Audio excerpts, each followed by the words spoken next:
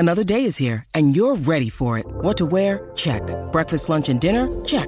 Planning for what's next and how to save for it? That's where Bank of America can help. For your financial to-dos, Bank of America has experts ready to help get you closer to your goals. Get started at one of our local financial centers or 24/7 in our mobile banking app. Find a location near you at bankofamerica.com/talktous. What would you like the power to do? Mobile banking requires downloading the app and is only available for select devices. Message and data rates may apply. Bank of America N.A., member FDIC.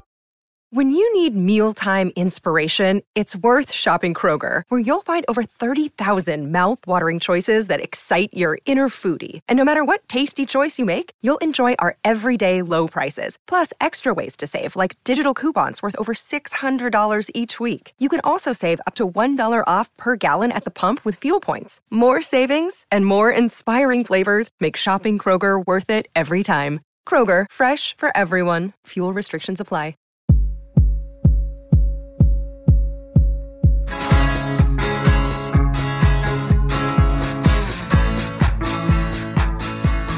Hey, Holly.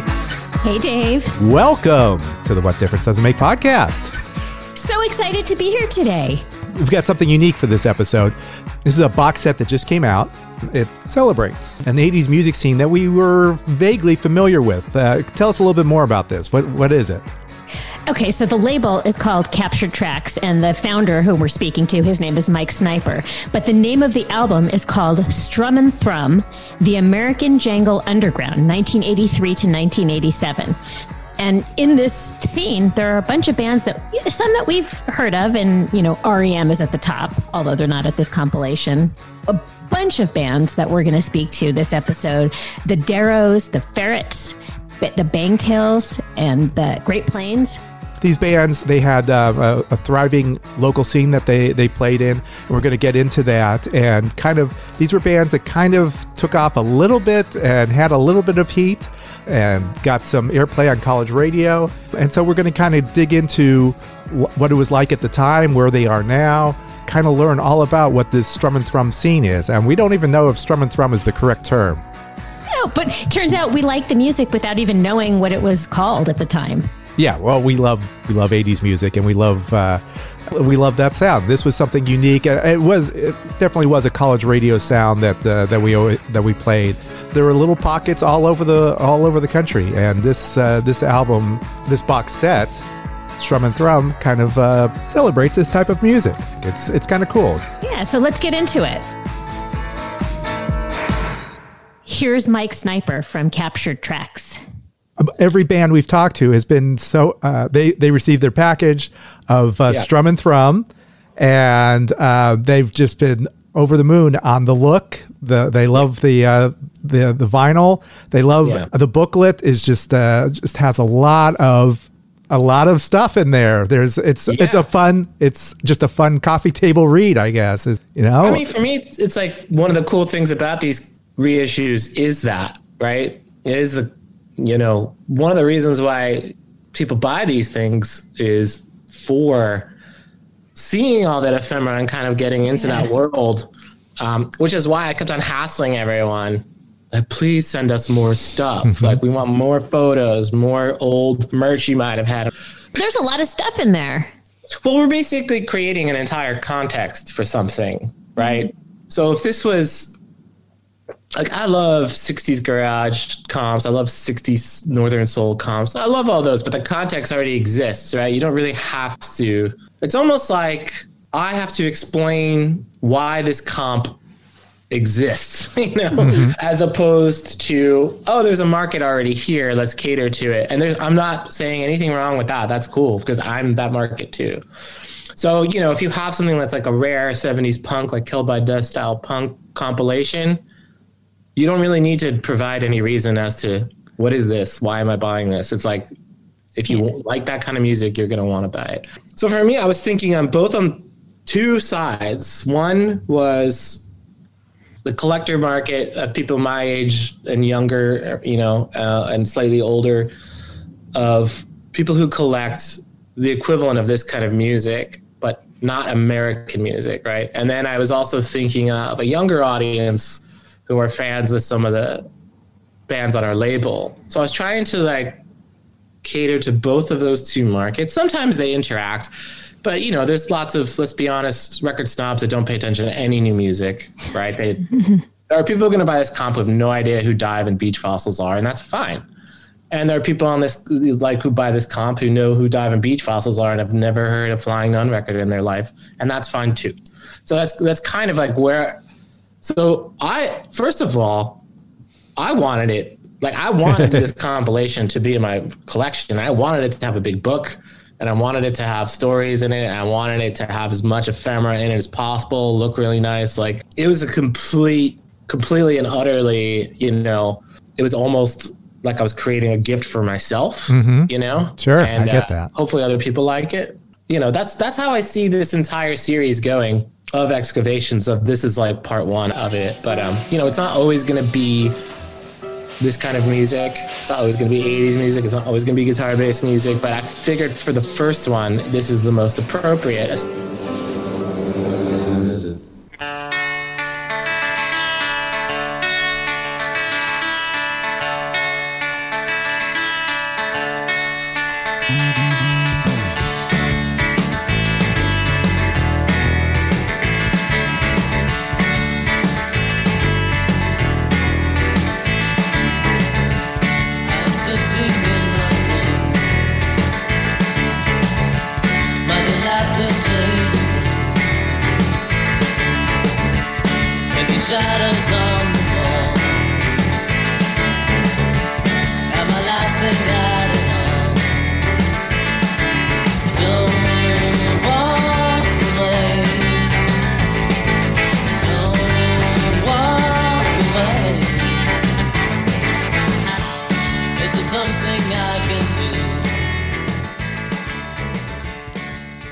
That was Patron of the Arts by the Bangtails. And now we speak with Mark White and Michael Sump from the band. Sumpy, buddy. Hey, what's up, man? How long has it been since you guys have seen each other? We haven't seen each other for a long time. No, I mean, I saw Archer back in the maybe 1989 or 1990 when I was in Massachusetts, but I haven't seen you since Kansas City, Mike. Yeah. Wow. Been a long time. Yeah, really long time. Good to see you, buddy. How long you been up in New York, Mike? It's just almost 20 years now. Wow. Yeah, I'm in Columbus for about 20 now. Columbus, Ohio. So you guys both grew up in Kansas City. I grew up in just outside in Lawrence, Kansas, which is practically a suburb, really. Yeah. It's the Jayhawks. That's where the university is. Oh, yeah. Yeah, that's the thing about when I met Mike, and Archer for that matter, although I knew Archer first because we went to school together. But I'd been hanging out, going to these all-age shows that were just like hardcore and, pretty basic stuff. And it wasn't, the music was it was okay, but it was more of a scene than anything. Because I was more interested. I was, had listened to The Clash and The Jam and, more tuneful, accomplished players. And when I met Mike, he really got my attention because he actually knew how to play guitar. He didn't just buy a guitar and learn 3 chords. He actually knew how to play guitar. And that was actually a pretty rare phenomenon at the time. That's how it started. And we played our first practice in Mark's apartment. Yeah, that was a great practice space, man. Yeah, in an apartment? What was this apartment like? Yeah. Well, It was actually great. it was a big old house that, like typical in student housing, it had been broken up into like 4 or 5 apartments. And Scott Rabko and I were roommates there. We moved in and we paid our rent, for a number of months. And eventually the guy stopped coming around for the rent and we never saw him again. So we never paid rent again. We just stayed in that house. It was a legitimate squat. Yeah. And and I squatted there then too later. Yeah, you later on moved in. In fact, the band was always the house was always all musicians. And there were like 3 practice spaces in the basement. This was the only way actually I was able to afford I bought a new drum kit, 1 drum at a time, was because I wasn't paying rent. So I had this extra, spending money. And, eventually the bank came around and they kicked us all out of the house. And that was kind of, I think, right around the time the band ended. There's no connection between the 2 events. But I kind of feel like after that practice, we didn't have a practice space after that. I looked on YouTube for Patron of the Arts, and there's a guy, Jeff Johnson. Does that name ring a bell? Yeah, he was the engineer. Okay, because he posted a comment, talking about Patron of the Arts, that he said, I sort of had to convince the band that the almost completely broken quality of the vocals was not to be fixed or messed with. Plus, the band was pretty much out of money after 4 hours at $15 an hour. So, does that sound about right? That's right. Yeah, that was... It was $60. We scraped by. I know. You're talking about Jeff Johnson. He recorded Patron of the Arts in his studio. That's the guy. Yeah. Well, $15 an hour. That's a long time ago. That's a good. Yeah. How poor were we that was all we had to spend $60 for this thing? Yeah. God. Yeah. Well, he was actually cool. He wanted to do it, so Yeah. Were you aware of this term "strum and thrum," and would you use that to describe your music, or was it? How would you describe the band? Because I'm sure that's what everyone always asks the band. How would you describe your sound? Well, I said I described it as melodic stomping and screaming or whatever. I can't remember the actual quote. So it's close. I've heard jangly applied to Patron of the Arts especially. Mm-hmm. Yeah. But there's not any live. There's like one song, I think, on that Live from Lawrence LP compilation that is a live recording of us. The record that we have, that Patron of the Arts song, it's actually a lot poppier than most of what we played. Mike's guitar feedback and the kind of like heavy sounds he would get out of this. What was that Gibson guitar of yours, man? That was like falling apart. I still got it. It was this really deep hollow body, and that thing would just howl. There was like Mike would play the feedback, as part of the song, mm-hmm. and so that doesn't sound to me like it's strum and thrum or jangle. We are more of a live band than our live show. I always thought we couldn't really figure out how to. Way out there. There was a lot of jamming, a lot of jammy stuff. Songs would go on and they'd sort of rise and fall. And yeah. It seemed like every time we played new songs, all new songs. Yeah. I will say, did you get your copy of the record, Mike? No, I'm gonna go buy the orange. Gorgeous. It's gorgeous. Yeah, it's I got beautiful. it a couple days ago. You want to describe it? You already Yeah, got it? I got it. Yeah. They got the vinyl, the orange vinyl. And you're going to love orange vinyl? That's what they sent me. That's probably what you'll get. Well, I was going to go buy one. I'm actually going to go buy one anyway. No, you need to make a phone call. Gorgeous. It's a really great looking package.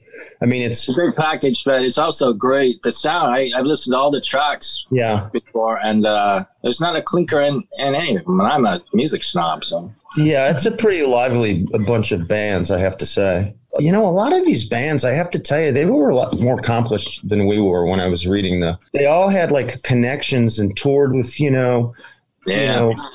bands that you'd heard of and were there in the early days. And, we were like on the tail end of the era that is covered.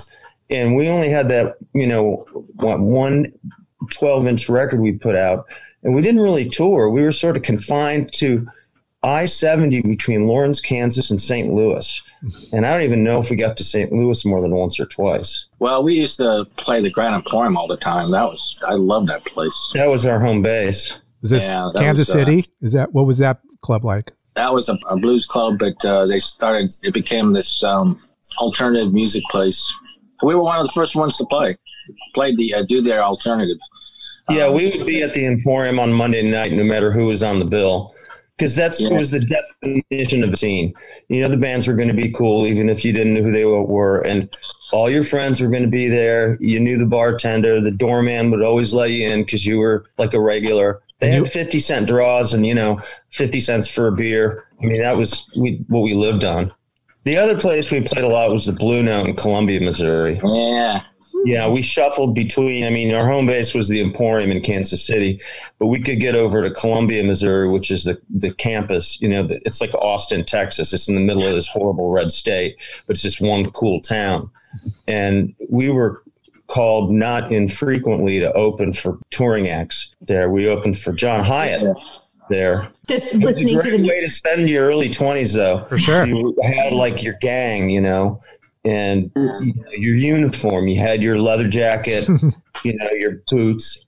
Mike had this pair of black cowboy boots that they had the duct tape to hold them together, you know. I got 4 of those. now.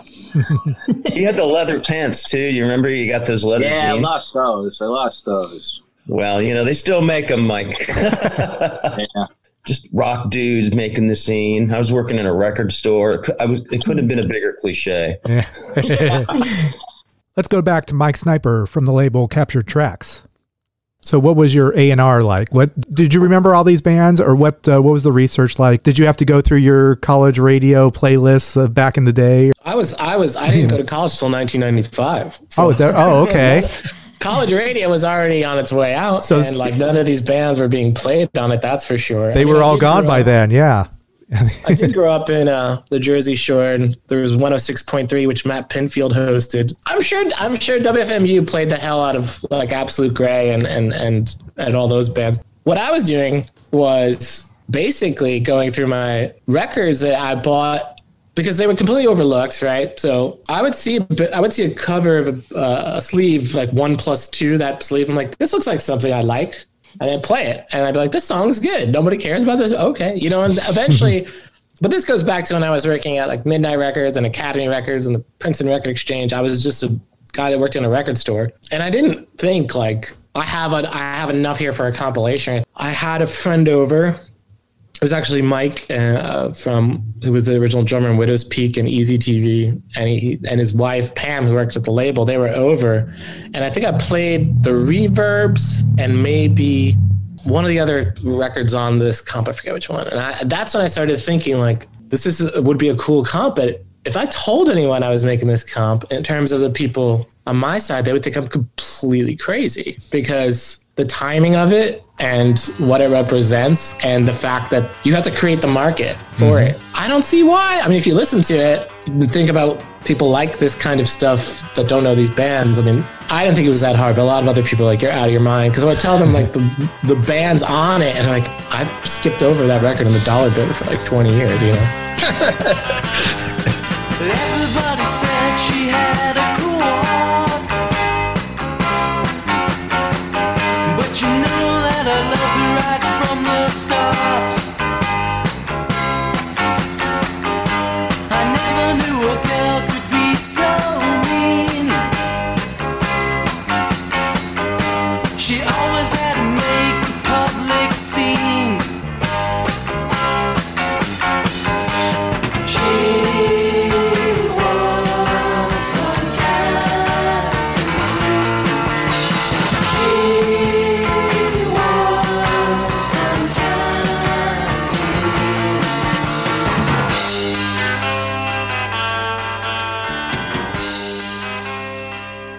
That was She Was Unkind by the band The Ferrets. Here's James Huey of The Ferrets. So what brings you to Portland? What do you got going on over there? Well, I originally came out just to get a change from Rochester, and came out back in 1996, and ended up, I was going to leave music. I'd been doing recording engineering, then the studio kind of was locked out with other, like a big project and stuff. And I thought, I'll get out of music, get into computers. Well, first thing that happened was I came out here and joined a band immediately. And then ended up actually doing a lot of musical stuff with some of my heroes who were on the West Coast. So, and so, like what kind? Yeah, come on, Jim. Don't spill it out. Oh, we need okay. to. Sorry, I haven't talked to anybody in a while. We're the same way. This is the only COVID isolation thing. So, well, after I was working for a while, I saved up enough money, wanted to produce my own album, My Songs.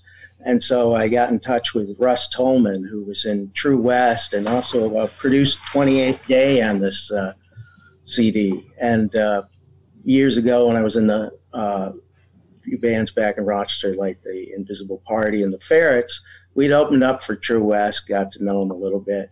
So, and then Russ brought him up here. We worked on my recording, and then I played on some of his, and then ended up helping getting True West back together. And at that point, they needed a rhythm section. and had this bass player friend of mine, and we got to play with him for a number of shows, and that was great. Let's head back to Rochester when Sure. where it all began. Is that where you grew up? Are you from there? Yeah, I was from the suburbs of Rochester. That's upstate New York. Like how far away from? I'm Right. from Buffalo. Are you close to Buffalo? Or are you? Yeah, people down in New York City I used to talk to when I was working at a record store, they'd say, where is that? That's not upstate. And when I tell them, they're like, that's Canada, So, yeah, it's about 60 miles from Buffalo, and it was the home of Kodak. So that's kind of made it famous. And Chuck Mangione and Lou Gramm from Foreigner. Hey! And the Chesterfield Kings. So Look at that. I did meet the Chesterfield Kings. In fact, the Rickenbacker, my friend Chaz played on the Ferret song on the compilation we bought from Andy from the Chesterfield Kings. So That's true. We didn't touch on that about the Rickenbacker. It's kind of like the instrument of the Strum and Thrum. That's right. That's the instrument of choice. Everyone's got to have their own Rickenbacker. Tell me your Rickenbacker story. Well, we bought that from Andy. It had been played by Ori, who was in the Chesterfield Kings, and got a great deal on it. It had the big Chesterfield Kings logo on it. I loved the sound of the Rickenbacker, through the Byrds and the Beatles stuff, and then through Bobby Sutcliffe and the Windbreakers, and then REM's Reckoning album. I just love that album so much. So we got it, and then we were using it in the studio, but we found there wasn't a tuner back then. We didn't have a tuner. Those were so hard to tune. In fact, I was just listening to the track from the CD because I just received it, and I was like, it's still a little out of tune. I could hear that. But, oh well, there it is. Okay, we're right in the middle of our talk with artists associated with the album Strum and Thrum. We'll be right back. Hello, Pantheon Podcast listeners. Christian Swain here to tell you more about my experience with Raycon earbuds. Our family now has 3 pairs of Raycon earbuds around the house, and my wife just grabbed a pair of the Headphone Pros to replace some headphones from a company that was double the price. And yes, she loves them. Now, if you haven't pulled the trigger on a pair of Raycons, or even if you have but you're in the market for another pair because they're just that good, well, now is the time to check them out, because they just launched their upgraded model of the best-selling everyday earbuds. With Raycon's upgraded everyday earbuds, now you also get active noise cancellation, ergonomic design, and multi-point connectivity that lets you pair with 2 devices at once. New quick charge function, 3 customizable sound styles plus awareness mode. Available in a variety of vibrant new colors to complement any and all skin tones. I even have a pair of earbuds in a cool green color.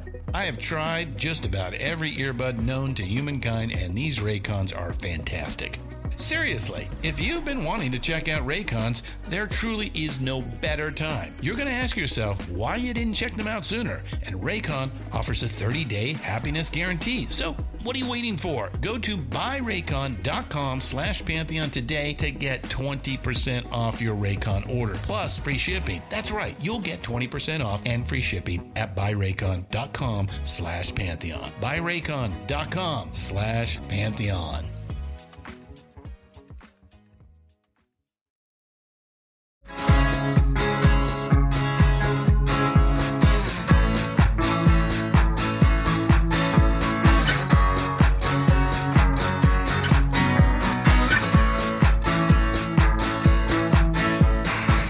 Welcome back to the What Difference Does It Make podcast. Here's Mike Sniper of Captured Tracks. Tracking these guys down, you must have been almost like Indiana Jones, trying to I have this. Now I have to find where these people are located, and I'm sure a lot of them were out of the business, and so what was that? Some of them I didn't. Some of them you never found them. I just assumed this LinkedIn or Facebook or Twitter profile was them. Because what you do, you look at the name, and then you find the artist, you find the band name. Okay, what's the most unique name in this band? And then you Google that name in the area that the band is from, the general area. And like 9 times out of 10, they'd still be involved in maybe not music, but art in some regard. You're like, oh, I bet you that's it. Or you go to their Facebook and it's all anti-Trump. It's like this is the person. If you go to the Facebook and it's like, you know, some hunter with a MAGA hat, you're like, I don't think that this is the guy from that band. Hours of deduction. Walking down the street, and she looks so fine. And you're thinking that maybe you caught her eye, but then again you don't know. When do you say hello? When do you say hello? When do you say hello? Hello. When do you say hello?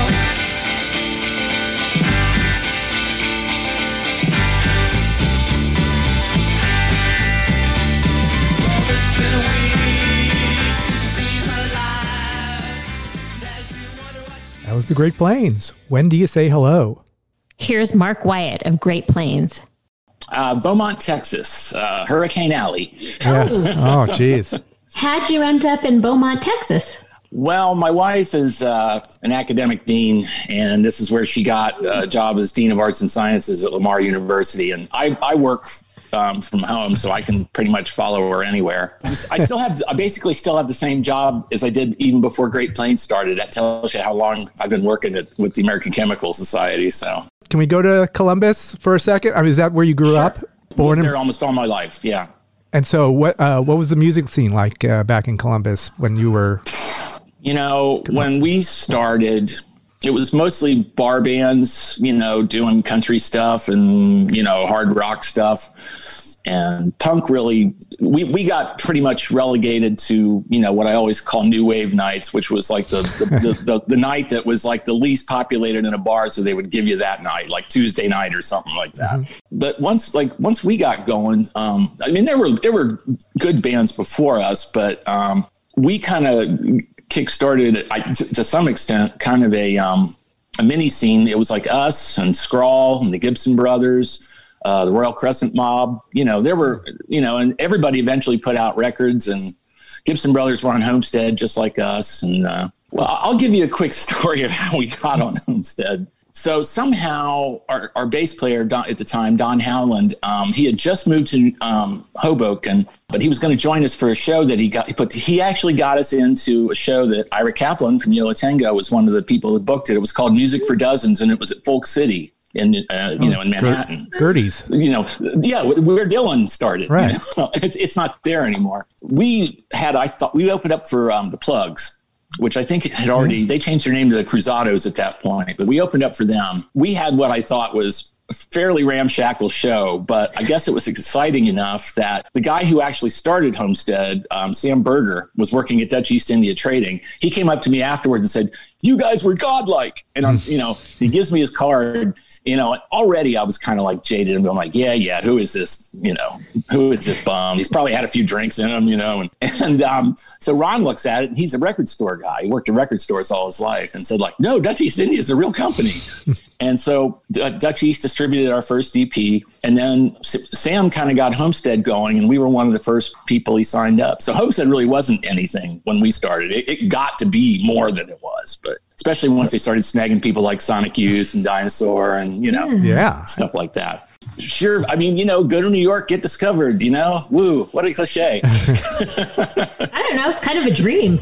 It was cool. It was very, I mean, we were kind of big shots for a minute in Columbus once we got that deal with a New York label, you know. Were you riding that wave for a while? What was that like? As you know, people came out in Columbus. Yeah. I mean, you know, it's nice to have, you know, we self-financed our first record, and, you know, it was nice to have somebody else like, you know, pony up the cash and had the distribution to get it out there. So we didn't tour as hard as some of the Homestead acts. We were mostly weekend warriors for quite some time. But luckily from Columbus, you can be a weekend warrior and still play like Chicago, New York, like just half the country's right within a weekend, you know? And what was the college radio scene like? I'm sure in Columbus, it was great for you. Yeah. College radio was, you know, one of the strange things about Columbus is like, it's got one of the biggest universities in the country with Ohio State, but virtually no support for our scene, certainly from any of the students. It was mostly like the art schools and, punks and stuff that would come out to our kind of shows. And the College Station in Columbus was a student run, station at Ohio State, which was pretty cool. But I mean, Cleveland has an amazing array of, and still does, of college radio. They have practically a network up there, but we didn't have that. And certainly the big, the QFM 96s and stuff wouldn't touch us for a very, very long time. And when they did, they played a import EP that was supposed to be played at 45 RPM. They played it at 33. Oh God! I still have a tape of it somewhere. That's awesome. It was hilarious. So this song, it's called "When Do You Say Hello"? Yeah. How did this end up being the song for the album? This thing just dropped out of the sky. I mean, we just got. We got this email from Captured Tracks saying like, hey, we're going to put out this compilation and we'd like to use this song. They chose it. I guess I was still the grumpy old jaded dude. And I was going like, who's Captured Tracks? And once again, Ron jumped in and said like, no, they're a great label. And then I started looking at their website and I'm going like, oh yeah, they are great. Okay. And they've been amazing through this whole process. It's been extended, of course, because of the pandemic and everything. And we were even supposed to go to New York to help them with an album release, but that ain't happening. So we've done a few reunions over the years, so we can knock the rust off fairly quickly. But were you aware of these words "strum and thrum" and that you might be lumped into that? No, I mean, I think. It's funny. I just got my band copy of it yesterday, and almost all the bands they quote say, "We didn't think we were Jangle Rock." And we certainly didn't. Right. We called ourselves folk punk when people like cornered us into calling, describing us as anything. It was kind of had folky chords, but it was done punkier. I mean, I don't know. I brought a lot of garage to it because that's my thing. I'm a caveman, garage organist, knocking rocks together. Is that how you grew up on like 60s garage rock or what was your total Nuggets dude? Yeah. Oh, okay. They sent the bands the limited edition orange vinyl. I mean, they're really great. I mean, it's the book is massive. I mean, like I'm just picking up the box when it came yesterday. It was huge, but yeah, it is really neat. A lot of my friends are on it. Good pals with Tim and Bobby from the Windbreakers. I even played on the two later Windbreakers records. A lot of, most of the Homestead bands slept on my floor, like Salem 66 and, Windbreakers and all that. I was the hotel in Columbus for any of the Homestead acts. So. Apparently you were the one with the only steady job. Yeah. I was kind of an anomaly because I had a great job with the ACS when Great Plains started, and and I had a fair amount of vacation time, so I never had to take a split of any band money. I always had beer and food for the bands that came in and everything because I had a job, a real job. So you were like the father figure. Well, we were older than a lot of them. That's true. We were the old guys on the scene. Yeah. Just a quick funny. For some reason, maybe about 10 years ago, Jay Mascis from Dinosaur Jr.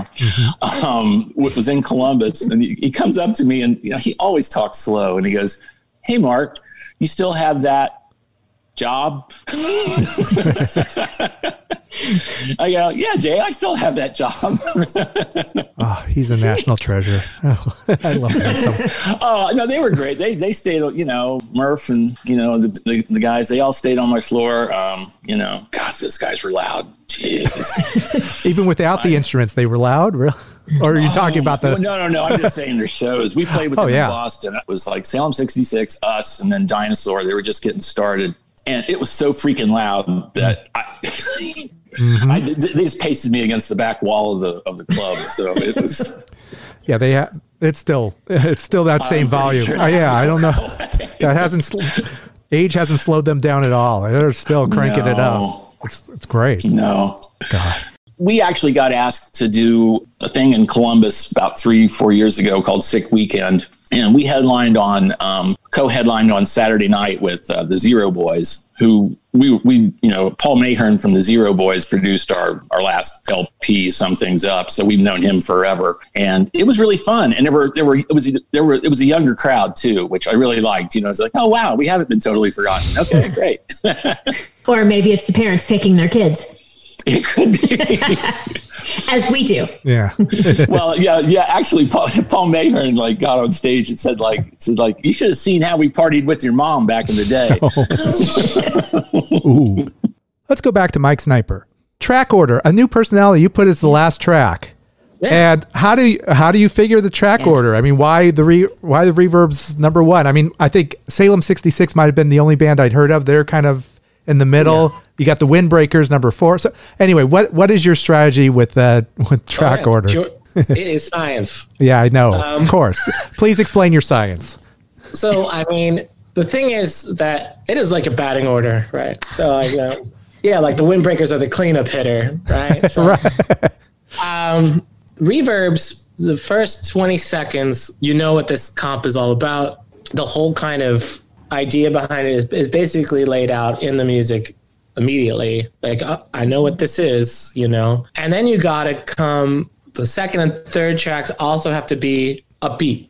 And then the Windbreakers is like mid-tempo, and that's meant to kind of, any artist who's making this kind of music should do it that way. Do not open with a slow song unless it's your 4th record, right? It's like going to a live show, what you expect. Yeah. And I mean, that's why I was thinking 2 ways, like streaming and side to side, like a record collector or like somebody buys the vinyl, versus like, let's say a reviewer who's going to just stream the whole thing to review it, or like 20 seconds of each song. And it's like, that's a lot of jangle, Right. That's a lot of strum and thrum. So, you kind of try to diversify within. I mean, it's not a diverse comp. It's not supposed to be. Let's get a moody song here. Let's get a song that's a little bit more folk rocky here. Let's get one that's a little more British influenced here, right? So, yeah, like a new personality is very British influenced, and it closes it, and the Reverbs is like completely American sounding to me. That was on purpose. And plus, a new personality is almost like that song is like end credits of a John Hughes movie or something. Like, they got together. Is that how you explained it to a new personality? Instead of like, oh man, you have us last? What? Come on. Credits. Come on. Let's. I knew Brent would get it because he's ahead, and he knows like the way, I wasn't worried about that. Okay. The idea is that to keep re-get everyone's grasp, have them come back to be excited about it as it goes. And that's why hopefully if this worked out, I mean, on Spotify, it's supposed to be 2 different playlists when it comes out, because I don't ask anyone to sit there and listen to these 38 songs, right? So it's designed almost as like 2 volumes in one. And so, I mean, track 1, side 1 of LP2, which would be Spotify part 2, track 1, I believe is the Riff Doctors. It's the same concept, It's like you're doing the same thing the first time. So that's how I saw it digitally. I was thinking about turning it over 4 times if you buy it on vinyl. I was thinking about reviewers, and then I was also thinking about Spotify listeners, and not asking them to do all of them. Listen to part 1 on the Spotify, then listen to Al Green or whatever. And then come back whenever you feel like it for part 2 is kind of the concept.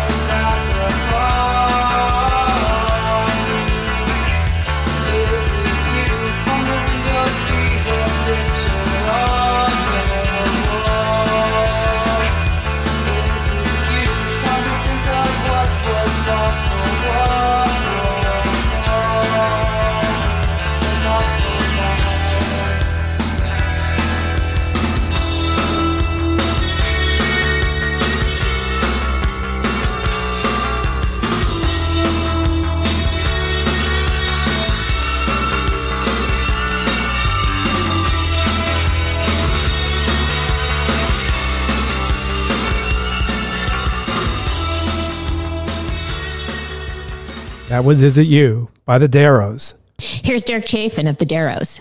I graduated from Villanova University and started my band right out of college. It was the first kind of real band I'd been in, a couple cover bands.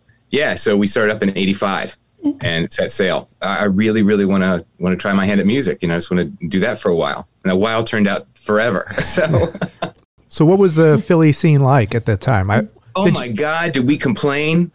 We complained and we wouldn't stop complaining. But it was amazing compared to what, bands have to go through today. Man, it was really the golden years. There were tons of places to play. There was an enthusiastic audience that really meant something. They were, all the bands meant something to them. They were, it was more than just, let's go out and, just have a good time at a bar. It was like, there was a feeling of wanting to be a part of that community and what we're trying to do, being alternative and kind of carving our own path. Everybody felt the similar vibe. So the crowds were amazing. It wasn't hard to pack rooms back then, Oh, that's great. Did you have were you a house band at any certain club? JC Dobbs, definitely our home. It was back in the day. I mean, it was the first place to host Pearl Jam. I saw Nirvana there. I think their legal limit was 150 people. But Kathy James was the proprietor of the place. She was also our booking agent, it turned out. CBGBs and JC Dobbs are kind of like the same kind of entity. Kathy's skill was she really promoted bands she believed in and didn't think about, what their draw was immediately. So the Darrows, we went in and the first couple times, I just thought we were horrible and didn't really feel good about the crowd and all that kind of stuff. But Kathy believed in us and she kept on putting us in. And pretty soon, we were headlining on the weekend. So it was great. And also opening it for other bands. So you could open up for National. So I think we opened up for Trip Shakespeare there, all kinds of other bands, which is not really accessible to bands now. You don't open up for a living, we opened up for Living Color. It was like, that just never happens. It was a great scene back then. And the crowd, the clubs, the choices, and also the camaraderie. Yeah. It was a healthy competitive atmosphere. Like I would see a band that I really dug and it would inspire me to write a better song. I didn't feel like, I don't want to hear them again. I was like, wow, man, I got to do better. Yeah.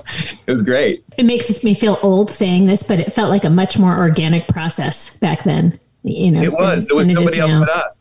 There wasn't really, we didn't feel like there were really record labels yet. That started to happen. In the beginning, it wasn't like that at all. We just wanted to kind of do our thing and make our, be a part of that conversation that was going on. That was it, Yeah, after, I guess, the Hooters were like the band that kind of exploded. Was that, did you see like after they broke that there were more industry people in the audience at that time? Yeah, for sure. Yeah, Philly became, super hot there for a while. Its scene mattered. You could tell, and it was more of the question of who's next. That kind of feeling was around. We knew the clubs were packed all the time. We knew that people were really into it, and we knew that we had something going on here. But the music was very, very diverse. The Hooters were kind of a reggae band in Philadelphia. That's how they kind of started. And then there were other bands that were more kind of dramatic, that were almost like a theater show. And then there was, the alternative scene, the college scene. Rarely do those two things kind of go together, those kinds of bands. Some were just straight up blues bands, all that kind of stuff. So when we got to play those clubs, we were, extra incentivized to do well. And, it was great. I mean, we played a room called the Chestnut Street Cabaret, and it was, I think, 800 person capacities. And we opened up for the Pogues there. And it was like, must have been insane. You bring game, Philadelphia, yeah, the Pogues in Philly. I could imagine that's. Oh my God, was that a fun show? Oh my Lord! I came off stage and I literally danced from the front of the stage to the bar to get a drink and back. I didn't ask for it. It was if people started just like swinging each other around. So I tried to move that way and then move back that way. Oh man, it was great. Oh yeah, that's a good scene. And you should have seen the stacks of beer backstage. Oh my God, I've never seen so much beer. Did you get close to Shane? Oh yeah. Could you understand what he was saying, or? That's what I want. That's what I want from Shane. Oh man. The band was great and friendly, and it was almost to a person. Every time we would come across a band in that environment, they were super kind. Living Color let us use the drum kit. Like, what headliner lets you use the drum kit? just great experiences. Never ran into a problem. So you did manage to, you put out a record, I guess one record, one EP, which is actually, I looked up, we could download it for free on Bandcamp. Which can you? Yeah, you can. They're both. Yeah, both of those. Both the album. Cool. Mark Schreiber has been curating the drummer, and he's been kind of curating. Oh, is that? Okay. Catalog. Yeah, wonderful. Because actually, I did see that you've also regrouped. You played together. After 30 years, right? And that was. I got to tell you, that was wonderful. That was. It was amazing how quickly it came back. It was shocking. I was like, man, we rehearsed and played and played and played, and if you just kind of took your mind out of it, your fingers just did the trick. It was like everybody knew where we were pretty quickly after when we started, because we were all like, oh my god, this is going to suck. We got to really work. We don't want to be. I don't want to have a bad memory of the band. This is about remembering how it was great. It ended up being super fun, really connecting between all of us. I mean, what a long, strange trip it's been, and that stuff, and also just playing the music again, and having the perspective now of a guy in my 50s, of a guy looking back on our 20s and playing that music. The funny thing was, we were much more aggressive now. We were like, oh my, I think we got to tone this down. It's like, got a lot of anger after 30 years. Yeah, I expect to be a little weaker. It was a lot stronger. We had to that's great. Off. Oh, that's nice. That's good to know. It's fun, as you say, you have more confidence as you get older, and you've been playing for so many more years. Except that back then, maybe you have some blind confidence. Yes. All right. Yeah. So speaking of blind confidence, can we talk about this video you made for "Is It You"? Yeah. Which is I watched it last night, and it's obviously done on the cheap. I'm sure it was friends of yours in Philadelphia, walking through Philadelphia. Yeah, there was I'm remiss to remember. I should remember his name. I don't. He worked for a local public access cable thing. It was called Adelphia Cable. I don't know if it was associated with a larger company later, became Adelphia, and he was bored out of his mind and wanted to do something, and he had all this gear and all this machinery, and I was like, hey man, he's like, can we do a video? And we did like the local public broadcast, 3 of us went for an interview, and 3 people are watching online, so I was like, sure, let's do a video. And I feel like I roped him into something, because I'm like, yeah, let's use 8mm film, and then we'll transfer that. And this, and he was so good, he was so kind, to do it. And all the time he shot, shooting it and all that stuff. It was crazy. You got to be happy to be able to see it now. Oh yeah. I definitely remember, talking to my friend, like, hey, can we use your barn to shoot this one sequence in? My girlfriend at the time is in the video twirling around. That's okay. I was going to ask who that twirling vixen was. Yeah, it was Julie Cowitz. We're still friends, but it was great. Everybody got involved. It had a very college feel to it. Like here we are, 3 goofy guys just dancing around downtown Philly. That was it. That was exactly it. And it was, it was a fun band. These guys were smart, they were funny, and there was just a feeling of, get out there and do it. And, make some video, man. Do something interesting. Everybody did their job, Right. Going through this whole experience and being part of this compilation, it really made me think about kind of your essence as a writer. And I've gone on to do all kinds of stuff, and written string quartets, and I've, produced, hardcore metal to classical records. But there is nothing about like looking back at your first records and seeing the unbridled you, like you don't have any language yet. You don't know how to do it. You just do it. Whatever comes out is just, it's the stuff deep down inside you. And man, is that important lesson to never lose touch with. Like, no matter what I do or where I go, I'm always going to have a bit of Darrow's in it, because that's how it manifests. That's the first time I really, got to hear that about what I really kind of am, It's been cool recognizing some of that and listening to the music and going back and kind of, wow, man, things don't really change, the way I kind of do a chorus or whatever. It's, it's just something there that, Yeah, it's what you heard as a kid. That's it always comes out, I think. And also not lose touch of the rawness, I think, as a writer, the more you learn, sometimes the less instinct you have in it. And there's something magical about not editing that, about just putting it out. Remember what it's like, that childlike quality, of playing, of getting lost in it, of not knowing exactly what you're doing makes original creative music. Mm-hmm. So I'm constantly telling people to not overthink it, and myself included now. And let's give the last word to Mike Sniper. I mean, a lot of people who know me personally and know what a record nerd I am, they're like, why haven't you made a compilation? It's just like, it's got to be the right. I didn't want to make another of one someone else already made. I wanted something. I'm not saying that this is a completely unique compilation. Don't get me wrong. I mean, there is some crossover with things like Teen Line that came out, which was mostly power pop, but did have some of this kind of stuff that Chuck Warner put out. There's precedent for sure. I just wanted to make sure that it was, Ricky Henderson starting in line. Your first batter's got to get on base, and he's got to get home. This was so great. This was really fun. I really enjoyed talking to all the artists that appear on the Strum and Thrum compilation. Yeah, it was great. I feel like it was a reunion for a lot of these bands, and kind of cool that some of these guys who hadn't talked to each other or were not actually familiar with each other are now kind of know what this scene was like. They kind of learned about their music. While it seemed unique in their little pocket of whatever city they were playing in, there was actually another band that was playing music that was similar in style.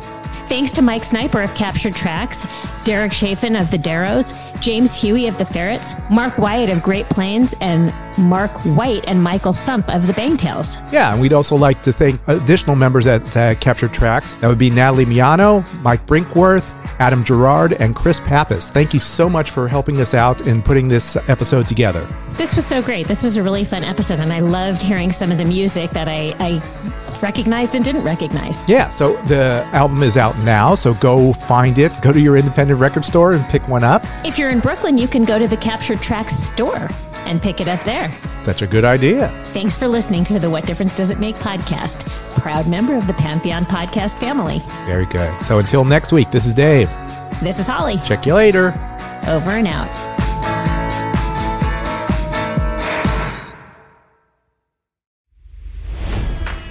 It's NFL draft season, and that means it's time to start thinking about fantasy football.